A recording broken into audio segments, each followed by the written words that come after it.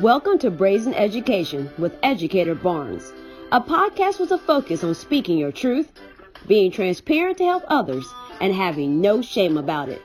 Because we can't move forward until the truth is known.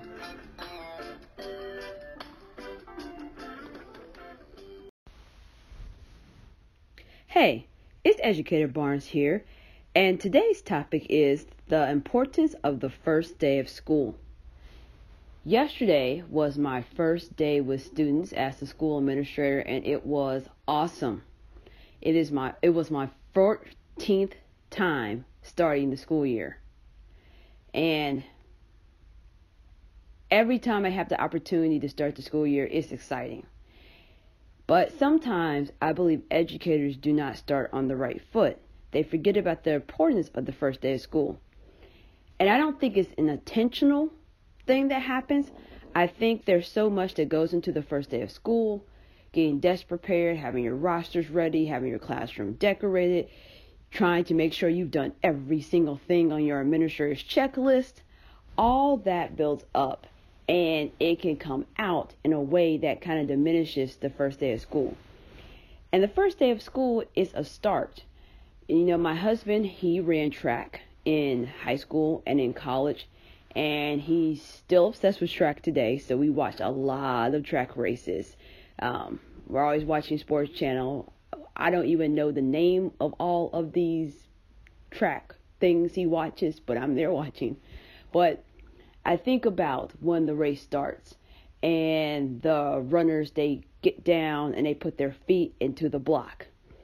And to win the race, one of the most important components is how you get out of those blocks. If you get out of the blocks the wrong way, that could be the reason that you don't finish the race strong. And so when I think about our students and I think about the first day of school, we are getting up out of the blocks, and that's how we're starting the race. And we need to make sure we start the race strong. It's our first opportunity to do so many things. So I'm going to talk about 5 first opportunities that we have as educators that we really need to take and we need to make it important. We need to take it to our heart. The very first opportunity that we have on the first day of school is to make a connection. And these connections, the most important connections we need to make are with our students. And so that is when students see you in the hallway. First of all, they should see you wherever you're supposed to be on time, so they're not coming down to your class and you're not there. You shouldn't be making copies. You shouldn't be somewhere else. You shouldn't be chatting down the hall with a colleague. You should be right there at your door, big smile on your face, ready to greet students. And you should greet every single student that you have. In my current role, I don't have a classroom because I'm a school administrator now, but I made a point to greet every parent, every child that walked by me. And in my current school, I think our enrollment's around, and I have to say around because you know of schools, enrollment change daily throughout the day when the school year starts. They were around 572 the last time I checked. So, and our school is a K-8 school, so I am an administrator for 5 through 8, our middle school. So I try to greet every middle schooler that came by my area that I was monitoring and supervising, and any parent. Because our particular school, actually the last few schools I worked at, parents were allowed to come inside and walk their children to school. And I can do a whole other podcast about that because I know people have concerns or pros and cons about that. So maybe I'll do a podcast or article just to address that, but I won't do that here. But nonetheless, because we have that policy, I'm able to greet parents. And I personally enjoy having opportunities just to kind of make that connection immediately. Child, mom, dad, grandma, aunt, guardian, whoever that is, make that connection on the first day. When kids come in and they don't get that from you, that's already starting them off on the wrong foot. Like, where is my teacher? Why is my teacher not smiling? Well, the teacher greeted the last 5 kids and didn't greet me. Well, I know those kids were here last school year. I'm new, and the teacher just overlooked me because they were so caught up in catching up with the students that they knew from last school year. So that's really important, because if you teach in the school for a while, you're going to have students that want to see you because they miss you. School becomes a family. So even if you have students from previous years that you know, make sure you're still putting a lot of your attention on your new students that are coming to your class. Our second first opportunity is to set the tone, the guidelines, and the procedures. And I had the opportunity just to walk around and kind of see how teachers were doing, and it just warmed my heart because it was awesome. But I'm a type of teacher that when I'm setting these tones, it's like we're gonna do it till we get it right, because what we won't do is start the school year off sloppy. We're going to do the procedures. So I like to do an activity where we're studying the essential agreements, and the kids are coming up with like, what do I need? I kind of frame it this way: what do I need in this space to be safe? What do I need in this space to be a productive learner? What do I need to help me contribute to the classroom? And so I typically group them, give them posters, they write some stuff down. We take it and we compile it to figure out, because a lot of times kids say the same thing, they say similar things, or like, so then we group, like, hey, all this kind of comes down to treat everybody how you want to be treated. So let's put that together. All this comes down to kind of following directions the first time they're given. And then all this comes down to be a risk taker and participate. And if you know me, those are actually the 3 essential agreements I end up having in my classroom every single year. But I still walk students through this process of fleshing this out, because I argue that every time I do this activity, all the answers go into those 3 categories and I can make it work. So I already have the poster ready, and I normally put it up later that week just to kind of set the tone, because honestly, I dislike when I go into classrooms and they have a laundry list of rules or essential agreements, guidelines. It's unnecessary. You can tie almost everything back to a few points. And then it makes it easier for students to recount. It's like, right here, we need to treat everybody how we need to be treated. That address, keeping feet, hands, objects to yourself, that addresses calling people by the name they want to be called by. Because you can get down into the minutia and all those little itty bitty rules. Instead, if you see somebody not following something, oh, hey, you're talking while I'm going in directions, so you missed it. You need to follow directions the first time they were given. So that's what I like to do. And then there's so many procedures in a school. I mean, how do I enter the school? How do I go to my classroom? Where do I get my breakfast? Where do I eat my breakfast? Where do I dispose of my breakfast? When do I go to my locker? How much time do I have to go to my locker? When are the bathroom breaks? What are the procedures of going to the bathroom break? How do we walk in the hall? Are we allowed to talk? Are we not allowed to talk? Are we have to walk in 2 lines? Do we have to walk in 1 line? Do we have an ABC order in the line? How do we enter the cafeteria? Where do we sit in the cafeteria? Do we have assigned seats? Can we sit with other people? Do we talk the whole entire cafeteria time? Or are we quiet at the beginning and the end? How do I go out for dismissal?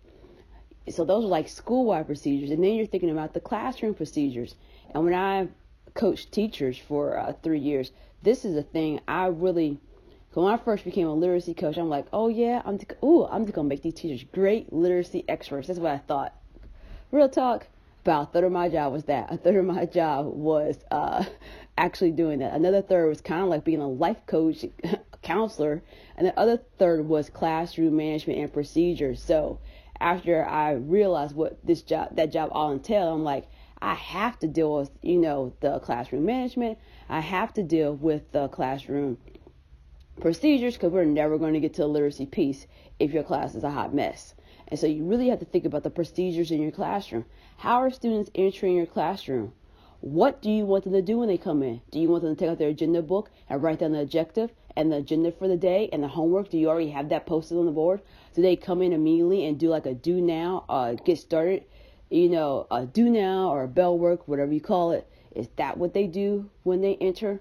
Okay, everyone's not going to get done with I call mine a bell ringer or bell work, depending on the school year. I think the last time I had bell work, I think the last time I had the first activity, I call it bell work. So after they get done with bell work, everyone's not going to get done at the same time. What do? Do you have a board that says, when you finish your work, you are able to do this, this, and this? I was an English teacher for 9 years, so you probably can guess one of my things that you were able to do if you finished early. Get out your independent book and read. I also taught vocabulary, specifically word roots and stems. So one of my other activities was get that out and practice, because we're going to have a quiz, a test every other week. So you have no excuse not to say that Mrs. Barnes didn't give you time to study, because you had time to study after you finished your bell work or when you finished any activity early. A third point I typically had was if there was another assignment. Now, the first day of school, you're not going to have another assignment, but the school year gets rolling, they may have something else that they could work on. And I was actually a teacher with some teachers didn't like, but, I'm not about pleasing other people in that regard. I also allow students, if they got done with work early, they could also finish something for another student. I like to be not another student for another teacher. I like to be a team player, and like sometimes some students are whizzes in English, so they didn't have anything else extra to do for me. They already finished reading their book. They hadn't got their next book yet, but they struggling in math. So yeah, go ahead and pull out your math and work on that for a few minutes. My thing is, you are busy. You are doing something. You're not talking to your neighbor. You're not wandering around the classroom. How do you want them to go and sharpen a pencil? Are they allowed just to get up and sharpen their pencil at any time, or do they have to ask? Typically, the procedure I had was you had to ask for a couple of weeks. Then after that, I established when you can go by yourself. If somebody got up and went to the pencil sharpener, like if I'm talking, you don't go to the pencil sharpener. If we're having a discussion, you don't go to the pencil sharpener. So if somebody did that, I would just stop class. Somebody explained the procedure for the pencil sharpener. I would just say it. Someone would say it, and then I would give the teacher stare at whoever was at the pencil sharpener until they stopped what they were doing and got right back into their seat. And so you have to think about all those situations. If you're using notes, I did Cornell notes. So I had a whole lesson about how we use Cornell notes, the importance of Cornell notes, the expectation is that is what you're going to use every time we take notes, every single time in Mrs. Barnes' class. Point blank, period. And this is what I expect to see. And I talked about how to take notes. Because if you ever see me present in workshops, or if you ever see me teach, I am not a text-heavy PowerPoint, Google Slides person. So I had to teach students, how do you take down some of what Mrs. Barnes is saying that is not on her slide? And I think that's super important. And yes, I put scaffolds in for students. So if I had a student who had an ILP, an individual learning plan, or an IEP, individual education plan, they had notes that actually had most of what I was going to say that were key points, and they just had to fill in the blank. And because I had done a lot of my presentations several times, I had it like internalized. So it wasn't a case of my notes didn't match what I was going to say. Because I knew I had to at least say a few of these sentences, because those sentences that were on those really scripted Cornell notes. But for other students who didn't need that scaffold, they just had, if you don't know what Cornell notes are, the left side, you kind of have your topics. Your right side, you kind of have the notes about those topics, the notes, an example, or other little activities that they may be modeling or doing some guided practice on that side. But I mean, I just gave you a few, but setting the tone, the guidelines, and the procedures are super important. And what's even the most important is if you're teaching it and kids are doing it incorrectly, you stop them and you reset. Because if they learn it incorrectly, they're going to continue to do it incorrectly, and you're going to be frustrated. And so that's your first opportunity, but you should do it with happiness.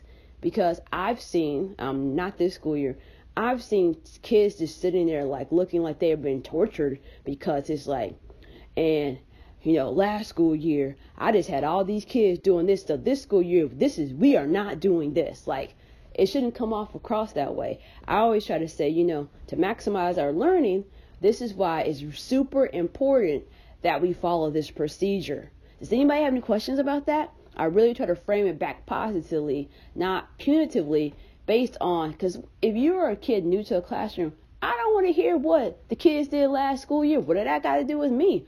Who said I'm going to act like that? So I always frame it as these procedures are in place for you that's sitting here right in front of me. The third first opportunity we have that students look at is the opportunity to practice what you preach. I don't care what school you're in, there's some part of the day where students are typically silent. And I notice sometimes that adults are doing things contrary to school procedures, and it sends mixed messages. I do understand that adults are adults, so adults do get some privileges that children do not get, but if it's the situation where it's the cafeteria and the cafeteria is supposed to be silent, and now the teacher's in the corner just having a conversation, then the students are just like, first of all, you're not monitoring the cafeteria if y'all in the corner. But secondly, it's like, man, the teachers are talking. Why can't I talk? Especially when you're just having a conversation. It's not like you're like, hey, is so-and-so supposed to be leaving the cafeteria with their lunch? You're not getting a quick bite of information. And so I think it's super important. If we're saying to students, you need to get to class on time, but you showing up to work late, you are not practicing what you're preaching. And please, please, please don't be rolled up to school late on the first day of school. That is an extra no. You shouldn't be late any day, but on the first day you rolling in late, that's just, I don't know. Yeah, it's not acceptable. Look, I always tell myself on the first day of school, you need to get there early, because think about it. Especially you in a school that has kindergarten, regardless of where that child went to preschool or not, it's like kindergarten. A lot of times parents see that as that's their first opportunity to go to real school. And so I was not a parent who actually drove my kids to school the first day of kindergarten. To me, it wasn't that deep. I didn't need to do all that. I kind of did that with preschool. But I was at home to put my sons onto the bus. I actually took a picture of them the first and last day of school. But a lot of parents, they want to be the parent that takes their kid to school in kindergarten and walks that kid in. That means the parking lot is going to be full. The street to your school may be blocked off. So if you rolling up to your school the same time you roll up during the middle of the school year, you may not even be able to get into the street to the school or to the parking lot. So that's just like a veteran teacher pro tip. You need to leave your house almost twice as early just to make sure you can get a park, or you're going to be parking somewhere down the street and trying to hustle and run. And look, it's still the summertime, so you don't want to be running up to your school all sweaty. I'm trying to get there on time. So there are just some guidelines in schools that students have to follow that teachers should also be following too. So we're being that role model, because just like children watch their parents and sometimes internalize and imitate what their parents do, kids are watching you. Students are watching teachers. So it's important that we are also modeling good behavior. Second is the first opportunity to connect with parents. You may do that on the ice cream social night when parents are coming to meet you for the first time. You may be doing that on the first day of school, because the first day of school, a lot of times parents are coming just to drop off supply, because we ask for a lot of supplies for good reasons, because teachers don't make that much. We don't want to take out of our own pockets to buy these supplies. So we put a lot of stuff on the supply list, just hoping to get to the end of the year. And I say hoping because I want to be real. There's a lot of school years I got the supplies I needed, but they didn't make them to the end of the school year. We just did a lot of stuff. And especially in English, like sometimes I wish I would have asked for twice the amount of just paper, because in English we write a lot. Like that's just the reality of the class. And so you want to make sure you're positive. And remember, parents are anxious. I mean, they may ask you 10 questions. And with every single question they ask, you should respond in a cheerful tone and with a smile. Even if it's like a question that you like, are you seriously asking me this right now? Even if you don't know the answer, even if you've had to call the office like 5 times to get clarification, whatever it is, do it with a positive tone. Because if you come off annoyed or standoffish or like, I don't have time for this, then when you call for whatever reason, the parent's going to remember that first interaction with you. Oh, I see how this teacher is, and now she calling the house. You don't want to set that up. And then the last first opportunity we have is to have a positive growth mindset. What people typically realize about me on the first day of school, and I actually try to have this as this whole being the school year, don't come over here with no negative comments. I'm going to come back with a positive phrase to the point that you probably just will stop talking to me if you're just trying to be negative Nancy.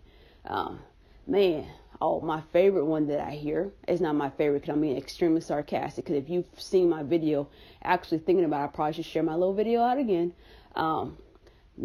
These students are coming in here. Did you see how many of these names I have? I don't even know how. Don't. First off, if you don't come to me and complain about how students' names are pronouncing, besides falling on deaf ears, you might get an earful from me. My first name is Shantae. The way it's spelled, some people just do not pronounce it correctly. So I was that child where the teacher was butchering my name, getting an attitude. Yes, getting an attitude because I had to correct it because my parents made it very clear. Look, my family had really nice little Anglo-Saxon names. Mom and Dad, James and Lisa. My sisters, Sherry and Alice. Their names are never mispronounced.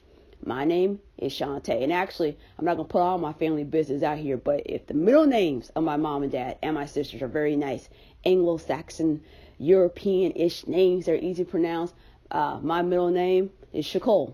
So I typically have my first and second name butchered. So it is very, and then I have teachers like, do you have a nickname? Nope, it's Shantae.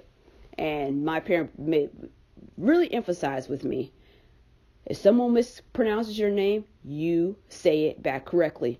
Do not allow anyone, and it was like when I first went to school, I didn't correct somebody, so my parents showed up and I was called by the wrong name.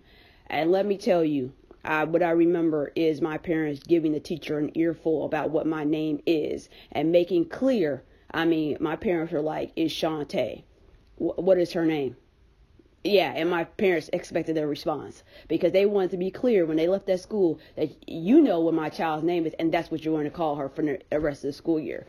So like making negative complaints, looking at your class list like, oh my gosh, all these students are just, I had their siblings, man. This family is difficult. Oh man, you've been in their data folder, you've been in their cumulative file. Man, this kid, I already heard so-and-so was a nightmare. Look, they haven't had you as a teacher yet. So whatever you've heard about the students, don't come in here with that negativity. The office will send another email about something. Look, it's the first day, first week of school. Real talk, as much as we plan for the first day of school to run perfectly, there are just some things that crop up and there's some stuff that needs to happen. There may need to be a handout that needs to get sent home and you need to get in the folders. Just do it with a smile. Because this is what I say to myself to keep a positive mindset. Did the front office, did my principal, did my colleague, did they wake up in the morning and say to themselves, how can I go to school and make the day more difficult for someone else? That's probably not what happened. What probably happened is, oh my gosh, I need this to happen. I just need to say, can you do this? So yes, you may be frustrated. Yes, you may be trying to go home. But remember, what I say to myself, did this person wake up early in the morning just to piss me off? They wake up early in the morning to give me a whole bunch of extra stuff to do just for kicks and just for fun. No, they did not. Now, I know there may be some people listening, but so-and-so, look, there's always a so-and-so. There's always that one person that be extra and just be doing stuff and they don't got their, stuff together. But for the most part, that's not the case. So I just say to myself, I've been in that situation like I got like 30 minutes left and you talking about putting all this stuff in the folders. I still got to get through X, Y, and Z. Look, you don't see the kids tomorrow. Just do it. Just whatever you're trying to do, just shift it over to tomorrow. Get the mandate done. Just try to help other people out and try to just have a positive outlook and assume the best. Don't just automatically think that something's happening to kind of to trip you up because typically that's not the case. So I've talked about making a connection, setting tones and guidelines and procedures, practicing what you preach, connecting with parents, and having a positive growth mindset. These are 5 important components to starting off, like getting out of the block, starting off that first day of school with the best possible start you can, because the first day of school really sets the tone for the rest of the school year. The first week sets the tone for the rest of the school year, and you really, really, really want to make sure you are bursting out of those blocks on the right foot. And so hopefully this information has been helpful. If you think of some ideas that I haven't covered, because there's probably tons I haven't covered, drop them in the comments. Tweet at me, hashtag it Brazen Education. My Twitter handle, Instagram handle is Educator Barnes. You can learn more about me at educatorbarnes.com. And I will share some more thoughts on the next podcast. Have a great day.